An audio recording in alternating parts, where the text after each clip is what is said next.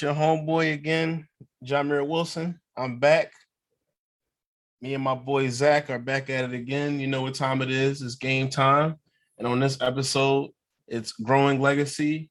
Warriors win again. With that being said, the Warriors did it again. The season is over. Steph Curry wins the finals MVP in 6 games at, at the Garden. And there was a lot that took place. So without further ado, I'm going to hand it off to my co-host, Zach Wright. And I just want to, hear your analysis and breakdown of what took place. Well, just for the listeners to know, I got my Celtics shirt on. still rocking my squad despite the meltdown. We'll call it that. I don't even know if it's a meltdown. It's more like they just ran out of gas and got stranded on the highway. But congrats to the Warriors. I just feel like one thing that kind of happened in this series was just the Celtics kind of ran out of gas, really. Like it looked like especially in games 5 and 6 that the 2 previous rounds going to 7 games caught up to them. Like Al Horford was done. He was just done. Rob Williams, it looked like he couldn't play 40 minutes for whatever reason. I guess it's his knee injury. They just weren't letting him play 40 minutes because when he was out there, he was effective. But, the Warriors truly just figured out what they need to do against the Celtics to win the series. Draymond Green was looking like some ass water, but he did eventually get his triple singles in an effective fashion versus ineffective fashion at some point.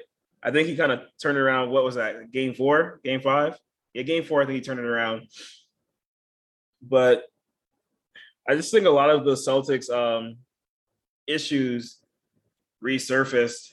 Like just not even just the issue this season, just issues in the prior seasons, like the battle of Jaylen Brown and Jason Tatum, like who's the number one guy. It looked like that kind of resurfaced, and in a way, it resurfaced in the worst way possible, just considering that it came to the point where Jaylen Brown had to be the guy because Jason Tatum just had a pretty subpar series, I think, by anybody's standards. But yeah, this showed a lot of a lot of their bad habits. I think they gave away a lot of games to the turnovers. Like I will say, Mir, you were very correct with the point guard weakness. You called that out. And while it manifests as a strength in other series in this postseason against the Warriors, it definitely showed up to be a major problem. And it ultimately was, I think, the thing that separated them. I still stand by my previous statements. I think Boston was the better team overall. Like I say, Steph Curry was, of course, the best player in the series. Then you can go to the next 3 or 4 guys. The next 3 or 4 best players are probably Celtics. I guess that depends on how you feel about Wiggins. Klay Thompson, I see the face you make it. Klay Thompson is not who he was. And Draymond Green, he was pretty bad in the series aside from a couple of games. But Tatum and Jaylen Brown definitely the next best. And at that point, I don't know. Some people feel iffy about Wiggins, but I guess he definitely boosted his stock. But at that point, I guess what was it? Wiggins was the next best guy. So regardless, Boston had a better overall team to me. But I think the Warriors did what they needed to do. Steph Curry had a masterclass final series. He played exceptional. Jordan Poole definitely was hitting some big time game-changing shots. Like those buzzer beaters, those buzzer beaters he hit were very timely. And just those little things do matter. They come up. I don't know, man. It was a good series. The games weren't close, but they were all entertaining. Boston wasn't supposed to be there, but they got to the finals. They put on a good show. The future is bright. And we'll talk about offseason stuff later, but Boston's older players who mattered are under contract next season. So if they've gotten that this far, I think with some internal improvement, they could probably get there again. But yeah, I guess it's another question we'll talk about later too. Like, what about next year's prospects? It's just both teams kind of had some lucky breaks to get to the finals. Like I feel like a healthy Nuggets, I probably would have took them over the Warriors. I feel like they would have take the Warriors out. Dallas is some shit aside from one man. And the Grizzlies showed they could beat the Warriors. I still think the Warriors would have won that series with Ja, but the Grizzlies can, in fact, I think it's safe to say that with Ja, they definitely had a good chance of winning it. So, yeah, that is the story of every postseason, though. Every team gets lucky breaks, but the Warriors did what they needed to do and got the dub. Steph Curry did get his Finals MVP, so the slander is no more. He is now untouchable in the eyes of NBA fans who find reasons to hate on him. So that's definitely something we'll talk about later too. What are your thoughts on the series? Well, first of all, big shout out to the Celtics. They had a hell of a run overall. You know, despite all the hate that they may have gotten, and even some of the stuff I may have said, they did have a great run. They got to the finals. They finally broke through after getting close for so long. Now, and congrats to Golden State. They got here. They got to the finals, and they were professionals. They did what they needed to do. There were a lot of things in this series that were interesting to me. Like first, I predicted Golden State in 7, but and I also predicted that Golden State and Boston would have at least one win on the road apiece. That took place. I predicted that both teams would have a blowout win. I was close. Boston didn't get it done, but I was close. Now, the series flipped after game 3 for me.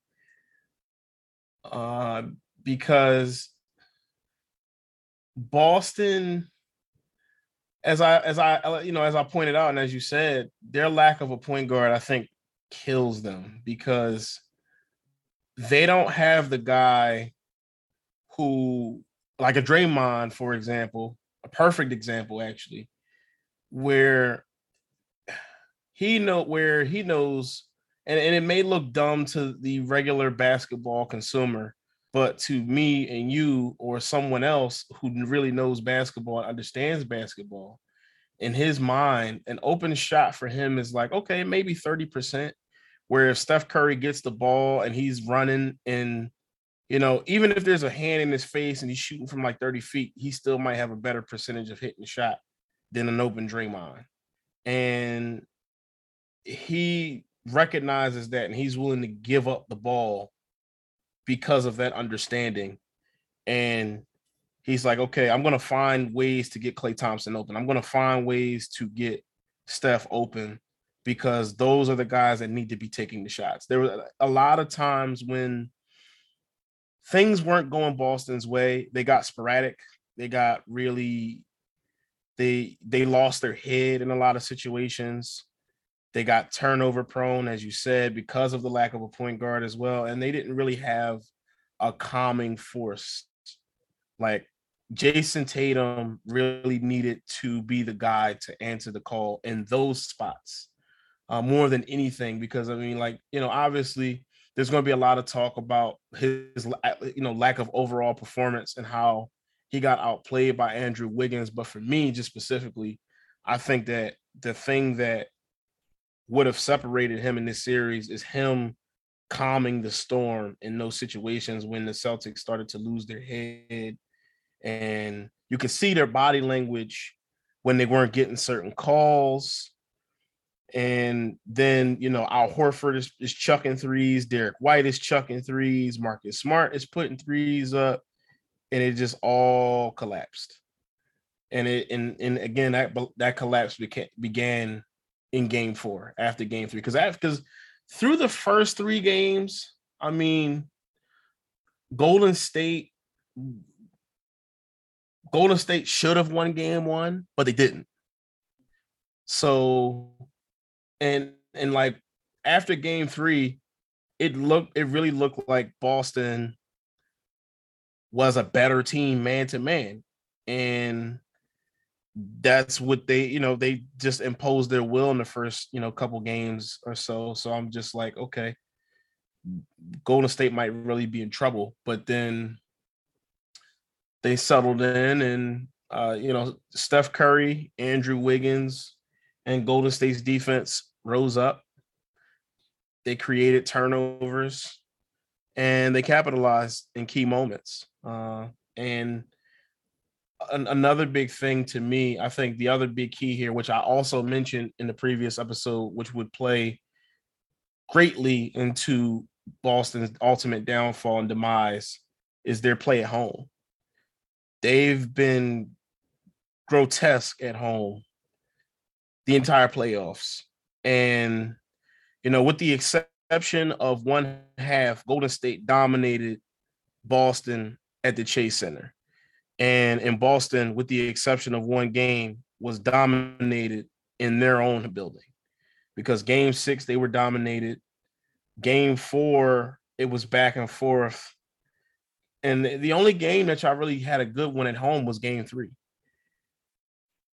So, yeah, overall, just all the things that have plagued y'all before and the lack of, Jason Tatum stepping up in the end, to me, really separated the two teams. And, I think also, as you said, the lack of attrition was unfortunate for you too, because Rob Williams was great.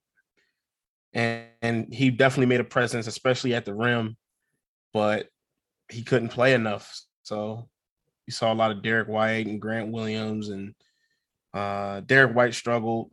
So there's a lot of things that ultimately led to your demise.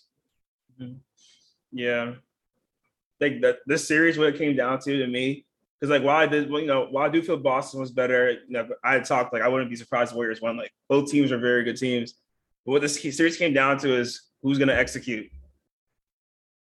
If Boston executed, they were going to win because they had a little more top end than the Warriors did. But the thing that didn't happen is Boston just didn't execute. Essentially, I don't know how to explain it other than they folded. Like game 4, like you said, that was a pivotal game. They had the lead, and then they just like what was working that game was their Jaylen Brown was getting to the basket, getting quick buckets. Just pretty much every time he drove in this series, he scored. I don't know if you noticed that. Like he had the ball, he drove to the basket. If it wasn't like a strip or something, it was 2 points. But what they opted to do was chuck 3 after 3. Al Horford missing threes, Tatum missing threes, Smart missing threes, White missing threes. Like they just did not execute. They weren't reading what was happening. They weren't making the right choices, and it led to them losing. And then in game 5, I remember, I don't know if you remember the one play, Tatum drove down and got it was like Draymond and Steph or something. He just did like a like flailing reverse layup and like was begging for a foul when it was very obviously clean defense.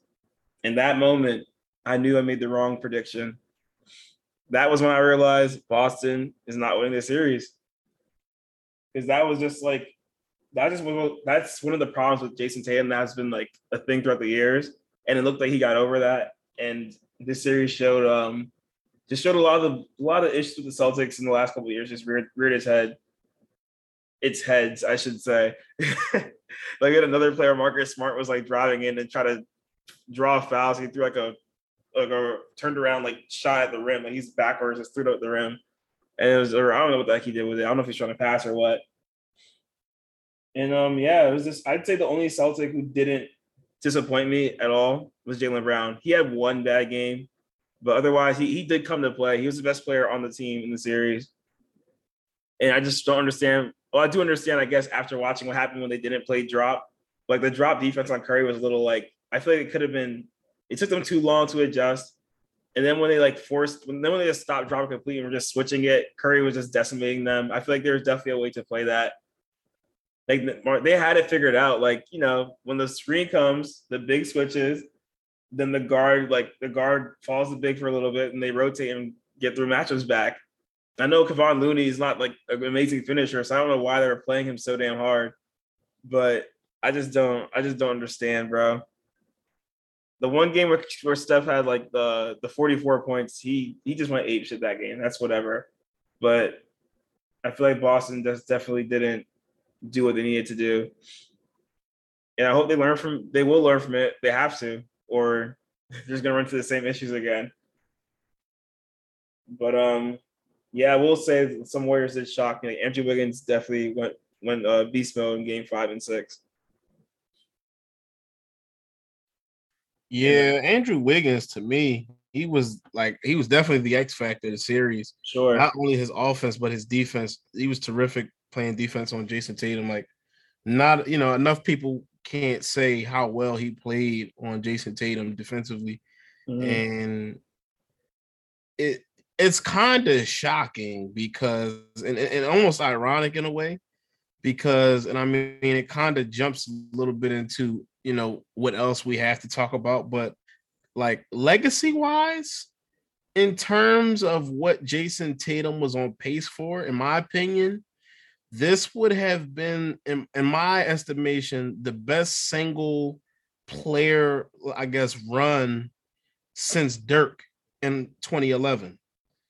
Because if it would have been better than that, actually, in my opinion, because you slay KD as the best player on the team, you slay Giannis as the best player on the team, and then you beat Jimmy Butler and win a Finals MVP, and you're a good series away from a championship and a Finals MVP against a dynasty. Right. Steph And Curry and Draymond to beat that team, yeah, something. and to come up short with your matchup being Andrew Wiggins is kind of like, damn. Right. Boy went from bust to champion. Like it just sells this run so short. Mm-hmm. It almost reminds me of, and the ironic part is I haven't even seen this show, but I feel like everybody and their mom has talked about how off the ending was. Reminds me of Game of Thrones. It's like the first several seasons were terrific, and then collapse at the very end. Yeah. Like, why did you end this way? Yeah, that collapse. It's just funny, like you said, he was one good series away from having one of the best singles player runs in a minute. Because I have a strong feeling if Tatum had a good series, Boston would have probably won one or two more games. And if they won two games, they won a chip. Like hell yeah. It's not all Tatum's fault because Tatum can't, although he did have like 6 turnovers a game, he can't account for the fact that Boston averaged like 18 or 19 turnovers as a team. Like it's not all on him, of course. Mm-hmm. But absolutely. A great performance from him. If he could have matched Jaylen Brown's production, I think Boston's chances are significantly better. Oh, 1000%. I think that, yeah, if he matches Jaylen Brown's production, I think they almost certainly win the series. I don't see how they don't win the series with the way Jaylen Brown was playing, because Jaylen Brown took on the challenge of being guarded by Draymond Green, and he played terrific. Right. Pretty much almost every game. So like, yeah, it just it's a shame, but for me, I would say that this series and how he performed, it gives him, I think it would give him the motivation, or it could potentially give him enough motivation to go as far as winning an MVP next year. Yeah. Or doing something big like that, because I think that it's just such a letdown. You know what I mean? Like, to have performed so well, and to have, like, he was really on cloud 9, and boom, to Andrew Wiggins. I just think it's a shame because, like, even without Middleton, I still feel like the Bucks were the hardest challenge Boston had this postseason. Mm-hmm. I feel like with Middleton, at this point, with Middleton, I just feel like the Bucks were the best team when the playoffs started. They were the best team, mm-hmm. and to beat the best team and then lose in the fashion in which they lost. Because I mean, while the Warriors did win it, to me, a lot of it felt like Boston beating themselves with just foolish play, questionable decisions. Like, like you said, it's a letdown. But and the sad thing about it is like one thing that's like I always find interesting is like people are like, oh, Boston's gonna be back, Boston's gonna be back. But we were all saying the same thing about Cam Newton, and dude is now a free agent. Like, you just don't know. When you get the opportunity, you need to capitalize. You never know, especially in the NBA with like the salary cap and money talks. You know what I mean? Certain contract. Al Horford's getting older. Boston's main players are all under contract, but if they don't get back in like next 2 or 3 years, things are going to change, and that opportunity could be a one-time thing. You just don't know.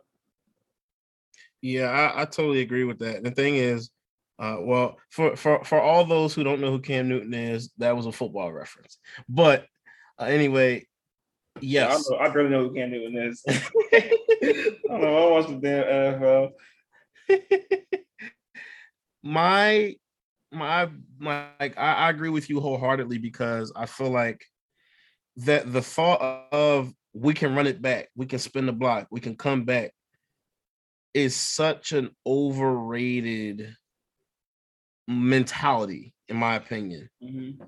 Because we'll be back, because you have to think about all the luck and fortune that it takes sometimes to get you there, unless you're just flat out the best team, in which most cases you will have already won at least one. Mm-hmm. And you won't have to be on some old we'll be back. You know what I mean? Yeah. So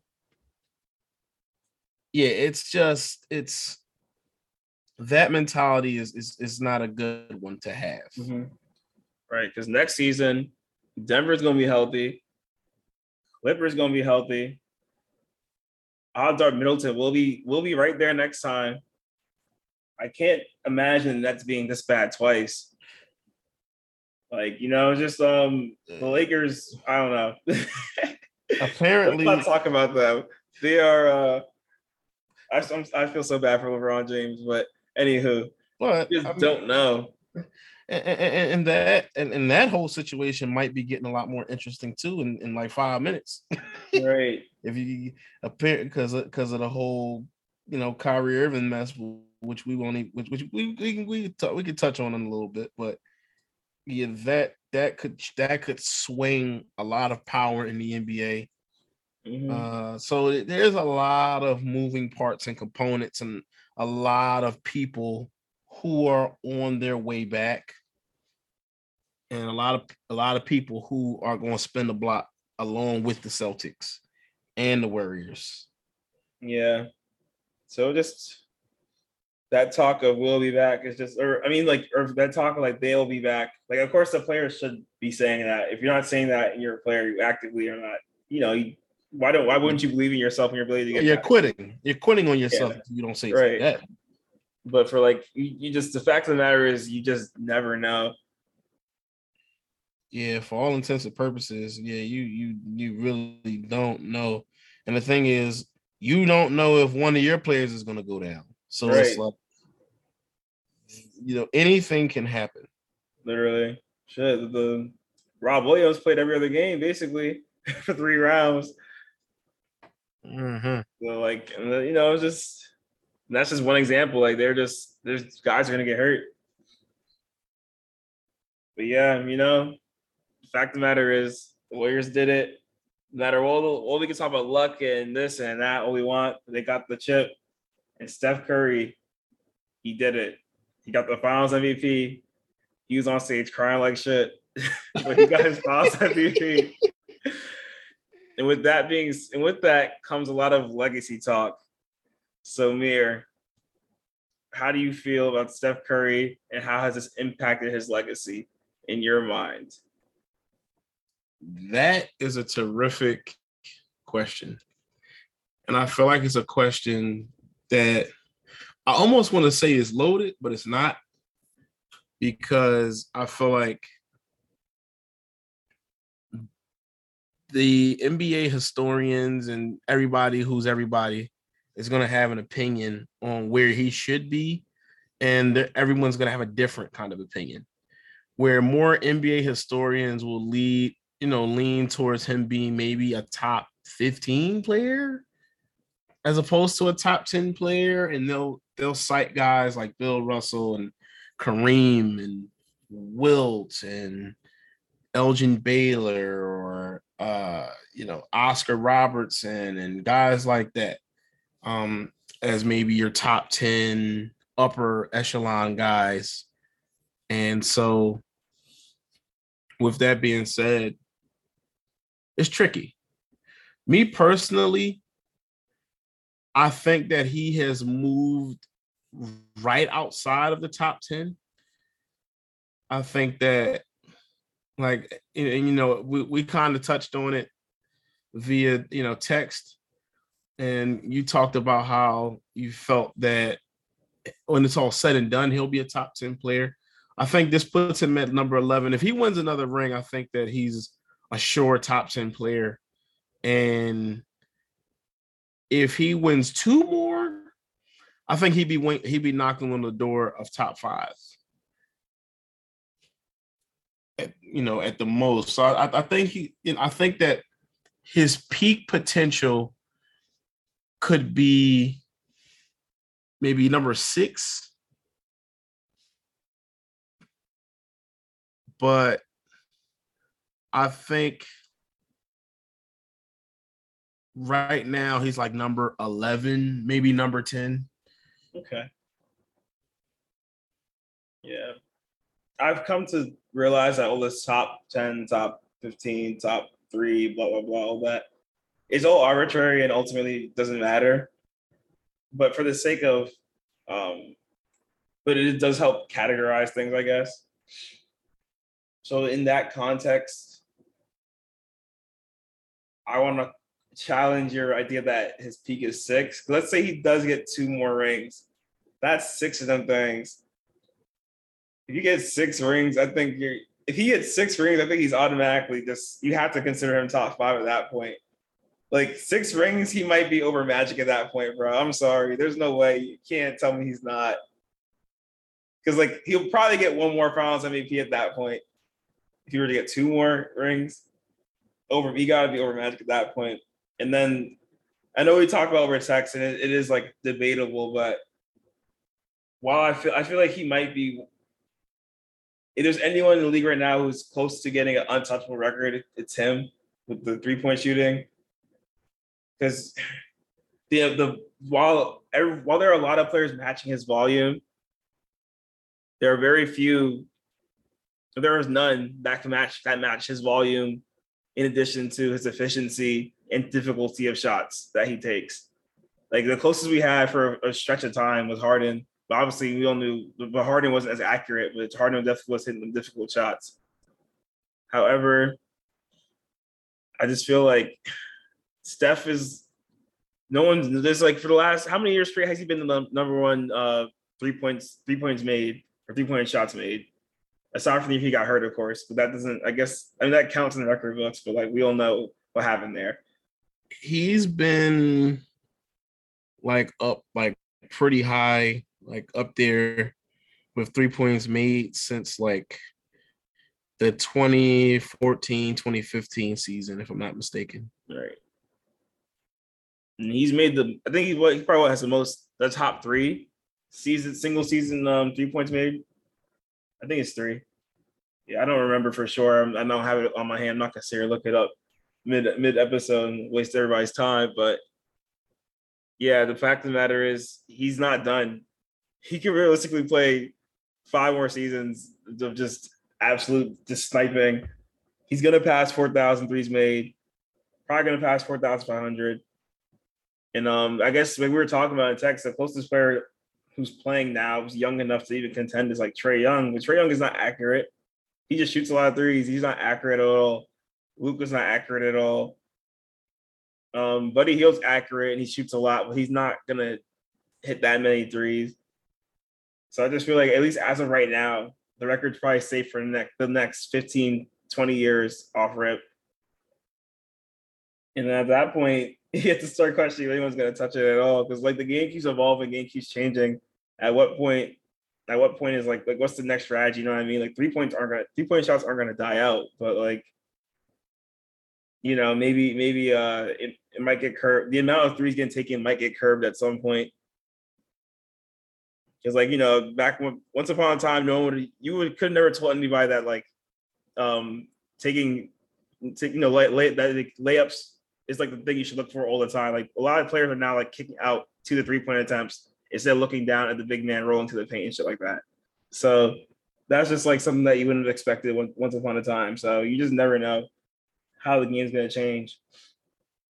But yeah, I feel like if he gets 2 more rings, definitely top 5 at that point. And there are people who think Magic is like number 3. And I think if he gets 2 more rings, he's over Magic at that point. So I don't think he's touching Bron and Jordan, to be honest. Like that's he just like there's just certain things that they do that he just can't do, and that has to be accounted for. But his resume now has no blemishes, not a one. The one time he lost, his man's was hurt. His whole team was hurt. It was him and the scrubs.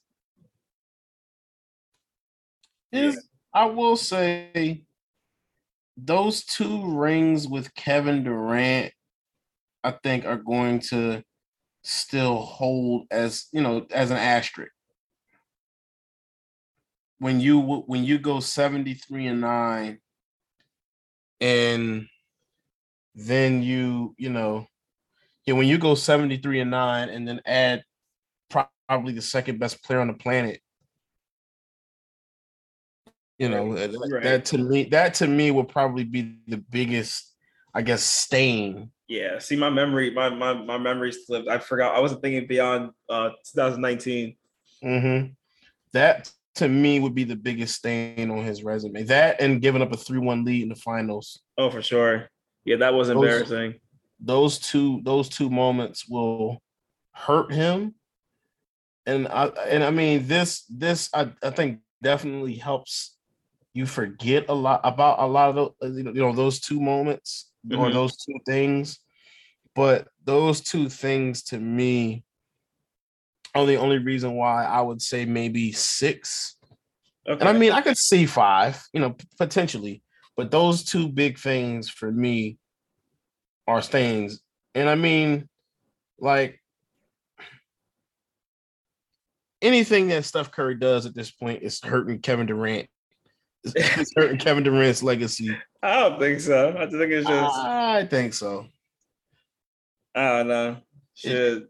It now looks worse because the team that he left, so they won a championship before he got there, went to another finals and won 73 games before he got there.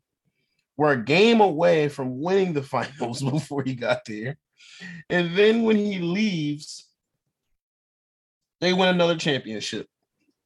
Yeah. In a very short span of time. It's crazy. You're not wrong. But since we brought up 2016, I just want to mention that Kevin Love locking up Steph Curry is probably my favorite defensive possession ever. Oh yeah, that was bad. That shit. Inspiring stuff right there. Oh, it is. It tells you that anybody can, Right. Anybody can do what they put their mind to. Right. That was just like one of the moments where it's just like the man just rose to the occasion and did what some would have thought was impossible. Unlike Jason Tatum. Yeah. Tatum he sold against a quote unquote bust. Although I wouldn't say Wiggins was a bust in my personal estimate, but I don't think so. The dude was averaging like 20 points a game. I don't think a guy who could score 20 a game is a bust. All right. If we're just talking like if we're going down slander avenue, that's what people are gonna do. Yeah. Like that's gonna be the one of the things on Tatum's resume when his career is all said and done. His first finals, he got locked up by a bust. Yeah. But I guess there are some basketball people who think Wiggins is really trash, but I don't think so. Like you said, 20 a game is something. Yeah, scoring 20 points a game is not an easy thing to do, Right. no matter who you are. And I mean, well, no, I won't say that. It's easier for some than it is for others, but it is not a generally easy thing to do. And to his credit, he was on the Timberwolves for a while. Right. So a lot of the basketball he played didn't matter.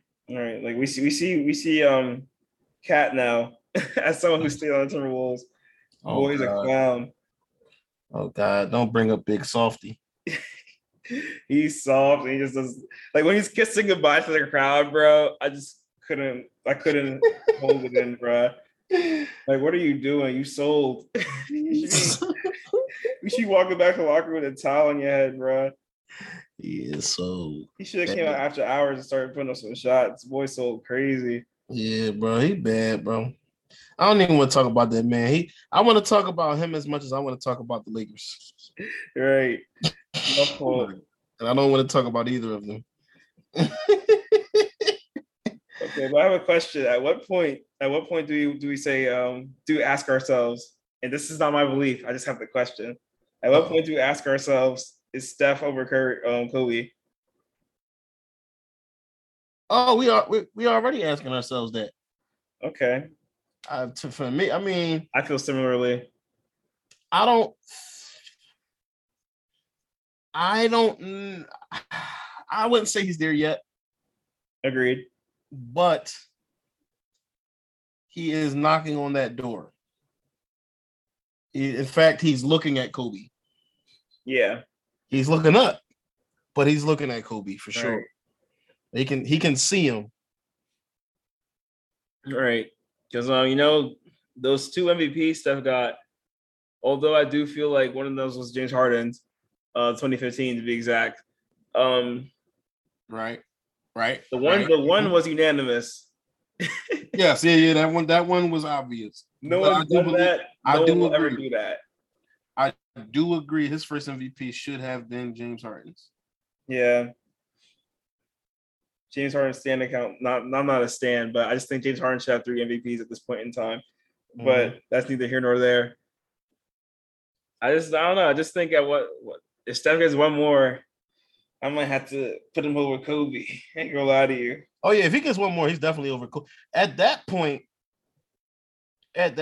for me, yeah, he's over Kobe. I think that he rises to like 8 or something, or like 7 if he gets a ring. And then, I mean, again, it all just depends on your perception, who you have where, and all that kind of stuff. Right. Yeah, because every there's just a lot of people have Kobe at 3, and while I'm not one of those. Oh no. I just feel like to do that, you weren't actually watching enough of the basketball games that were on your TV. Yeah, you kind of just are enamored with the name and the Black Mamba and right. Just all everything, the lore of Kobe Bryant. Right. But the basketball player Kobe Bryant, as great as he was, and he was terrific, but there's levels. Yeah. And I wouldn't say I don't think he's top 5. I agree. Top 10. I don't know if I'm taking him at 5. He damn sure top 10, but I don't know about top 5 though. We're gonna lose a lot of listeners on that one. We're gonna lose 2 of our 12. Oh no. Bro, go down to 10. It's okay though. Yeah, no. Shout out to those who choose to stay after the that's not even slander, but that's not slander. Yes. To say that someone is not a top 5 player, I don't think it's slander. Like, because I feel like it's so subjective. I feel like there's only 2 players in the world where if you don't see their top 5, it's kind of disrespectful. And that's Michael Jordan and LeBron James. Respectfully. I think those are the best 2 players that have ever played. And then I feel like you can mix and match everywhere else. I mean, personally, for me, I have Kareem 3rd. That's just me. I like that one. And the number 4, you can really, really mix and match. Season is now over, though. What's a highlight for you? What's a low light? Ooh, highlight and low light. My highlight for the highlight for me was parity again. Mm-hmm. Golden State, and it's kind of funny that it's funny and ironic that Golden State won this year because at the height of Golden State's power, there was absolutely no parity in the NBA. There was about 5 just even good teams in the NBA, where I feel like now there are several good teams in the NBA. They dominated, Golden State dominated an era or a time span, a few years where the NBA wasn't competitive and it wasn't really fun because of the lack of competition per team, per player. Now, there are so many good teams in the NBA. And with the play-in, there's more to play for. I'll say that. So just parity, overall parity, and competitiveness and the fight that these teams have. It's exciting because there's so many teams now that believe, even carrying over into the offseason, there are so many teams with the belief that if they make the right moves in the offseason, they can compete. For sure. And there's so many teams with promise that didn't have a player, and I guess that'll kind of roll into my low, like just the players that we didn't get to see this year, in certain spots, like Chris Middleton against the Celtics, that would have been fun to watch. Lonzo Ball against the Bucks with the Bulls, that would have been fun to watch. Paul George in that one game against the Pels, right?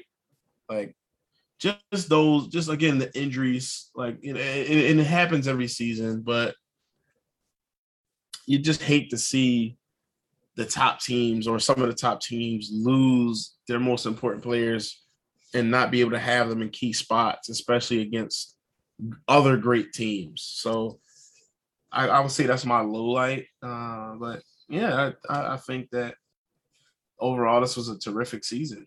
I'm excited to see what goes on. I guess I'll throw in mine real quick. So my highlight, the young upstart teams that just came out of nowhere and turned it up. Grizzlies, they were fun. I was a huge Cavs fan this season. I'm not gonna lie, that team was mad fun. I just wish they actually stayed healthy in the playoffs. Would have been more fun to watch than. Well, I'm not gonna say that because the Nets. It was fun watching their demise. The slander on Twitter was great. There's quality content every game, but the Cavs would have been. I think they would have been a little more. Put up a better fight. I don't know that team, and that honestly, the Nets were my disappointment. But other young teams to shout out real quick. The Hornets. I just want to see them get in the postseason just one time because I'm big on LaMelo and Miles Bridges. Hopefully they can get a center. Any young teams I'm missing? Oh, the Raptors, low key, were they're not really young, but Scotty Barnes is young, so he's probably going to be the best player on that team next year. So I was calling them a young team. I'm trying to think here, a young team. Oh, Boston, they're young overall. Overall, yeah, Boston. They were a shit show for 2.5 months, but suddenly they were good. Yeah, absolutely. But yeah, I guess that's the gist. But the Nets were my disappointment, just from start to finish, just foolishness. They're just such a far cry from the Nets team that we will learn to enjoy. Like back when D'Lo was an all-star and Spencer Dinwiddie was. Oh yeah. Like they're such a far cry from that now. They remind me of BoJack Horseman, right? Like just like the quality family friendly content turned into this just this shit show media nightmare. Yeah, it's everything Kyrie Irving touches. I'm crying. Goes to shit. I'm trying to tell y'all about Kyrie. that young black brother, I love him, but oh god, well, I love his game, but my goodness. Right. Does he have a way of messing things up? I'm not gonna lie. It wasn't even just him. It was just Harden, and I don't know Them, what part Durant played in it, but obviously it's like Durant's GM skills are kaput at this point. yeah, and then on top of that, to have Steve Nash with no coaching experience on the Right. Like, why? it's yeah, it's an absolute dumpster fire right now in Brooklyn. And they have Ben Simmons, which that's meme inducing in itself. Yeah, that picture from round one where Rob Williams was like the game he came back, he was putting on Drummond's head, and then Ben Simmons was stand there in his like clown fit. Mm-hmm. That is just like that was really the story of the Nets season right there. Yeah, it's just a Just mess. a guy who rushed back to help his team win while this dude who's not playing for reason X, Y, and Z. Not saying they're not valid. I'm not saying his reasons aren't valid, but he's not playing and he's just watching his team get decimated. Yeah, now I do believe that Brooklyn will be back. For sure. I agree. I think that they're going to figure it out eventually. Mm-hmm. I think at this point it would just be better if they just let Kyrie go. If they found a way to get him out via trade. Because I think that they have a point guard and a facilitator and a great defender in Ben Simmons. All of that in Ben Simmons. You have Kevin Durant, who many would argue is the best player on the planet. Personally, I would argue a little differently, but that's just me. So you have those two components. You have some role players. Honestly, I think they need to weed out a lot of the older guys and the washed up guys that they have. Right. But yeah, I think they can definitely build on Ben Simmons and Kevin Durant and ultimately find something that can get them a chip. That's a solid core. Kevin Mm-hmm. Simmons. And Kyrie Irving as a trade piece. You're gonna get a hell of a lot for Kyrie. Yeah, it's not looking too good. Have you seen The Wire? Have you seen The Wire? What do you mean? The TV show, The Wire? No, I have not. Oh, you gotta watch that, bro. Quality content. But after the Nets thing came out, Kyrie posted a meme, or not, it was not even a meme, just a picture of a character from The Wire named Brother Moves On. Mm-hmm. And Brother Moves On, I'm sure you've heard of Omar from The Wire. Mm-hmm. Brother Moves On is like, he's like Omar, but he's just another dude like that. Essentially, I don't want to ruin the whole show for you. Essentially, he's also one bad dude you don't mess with. So that Kyrie posting a picture of him is not looking too good for that Brooklyn situation. I mean, to be fair to them, I feel like I would just want to get out of that. Like, I feel like it's just toxic. Mm-hmm. He was the main dude trying to get everybody onto that roster. Y'all got James Harden and Kevin Durant for y'all to wind up playing a total of 16 games together. And y'all have seen nothing but the second round. And like, y'all saw the first round this year. I got swept in the first round. So I would move on from Kyrie if I was the Nets, if I had the opportunity, if the right package presented itself, I would do everything in my power to get him out of there. Right. So, yeah. I think they'd be just fine without him because they're capable of having a top seed without Kyrie Irving last year because of vaccination status. So I think they'll be okay. Now, in terms of the postseason, right? Mm-hmm. And the off season, we've passed the postseason. The off season, is there anything specifically that you're looking forward to seeing unfold outside of what we just talked about, or if you want to expand on what we just talked about? Off season wise, mm-hmm. I mean, we kind of jumped into a bit with Brooklyn. That was what I planned on bringing up, but it's just kind of one thing led to another. I'm just curious to see how just the teams that were close but not quite there yet this season, how they respond. Like with Milwaukee, they traded DiVincenzo for Serge Ibaka, who didn't play, and it's very clear that they needed some help on the perimeter. So how they're going to answer that? And the Bucks are funny because they often, not often, but it seems like every other season they do a really good trade that advances the team or a good move, and a really odd move that just kind of sets them back. Like a previous one was Bledsoe for what's Bledsoe and Brogdon. They chose Bledsoe over Brogdon, which everyone but them knew that was the bad choice. But yeah, so I was interested to see how they bounce back. Like Milwaukee or Miami this year, excuse me. Miami, Kyle Lowry just got washed throughout the year. How are they going to respond? Dallas, they got really far with not a lot. They now, like we talked about it when they got eliminated, they now have the system in place. But where do they go from here? How are they going to respond? In Phoenix, the Ayton situation is going to be very, very interesting how that plays out. All the NBA nerds that listen to their podcast, it seems like Ayton is in fact going to be somewhere else. So yeah, just teams like that. Just how do those teams that that had a great shot this year, or made a real surprise this year, how are they going to respond to and Philly too? Like Philly, if things broke even, I could have seen them going to the finals. But yeah, how are these teams going to come back and retool around their otherwise great base? Yeah, that's a great point. I agree with that. For me personally, I want to just see the Sixers. Honestly, I want to see what the Sixers do.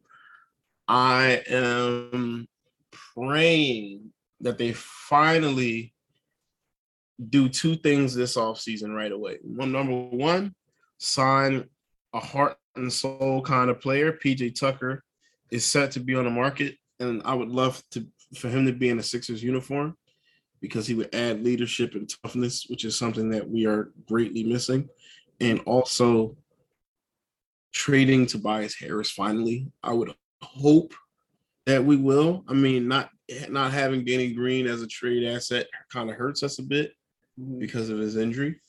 But if we can get two role players and maybe a pick or something, like two good ones,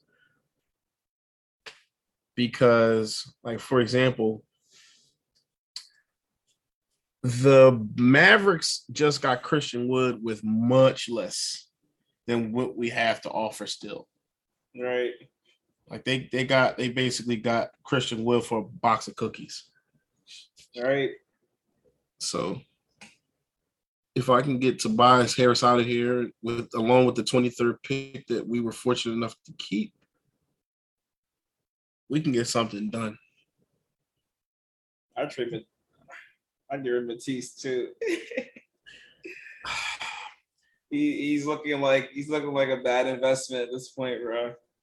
Yeah, he is. I want to keep Matisse because of his defensive prowess, but at the same time, he hurts us so much offensively that it kind of damn near negates anything he does defensively. Mm-hmm. So, yeah. Like even we've seen this. To bring it back to the finals real quick, we've seen this postseason. Draymond, as great as he is on defense, if you're nothing on offense, you are in fact hurting the team. Mm-hmm. Like he wasn't his most useful self in this playoffs this finals was when he started hitting threes all of a sudden, which each one crushed me, by the way. We did not mention that. Each three he hit was crushing. But yeah. I don't know. I don't got anything else to add, bro. You want to call it here?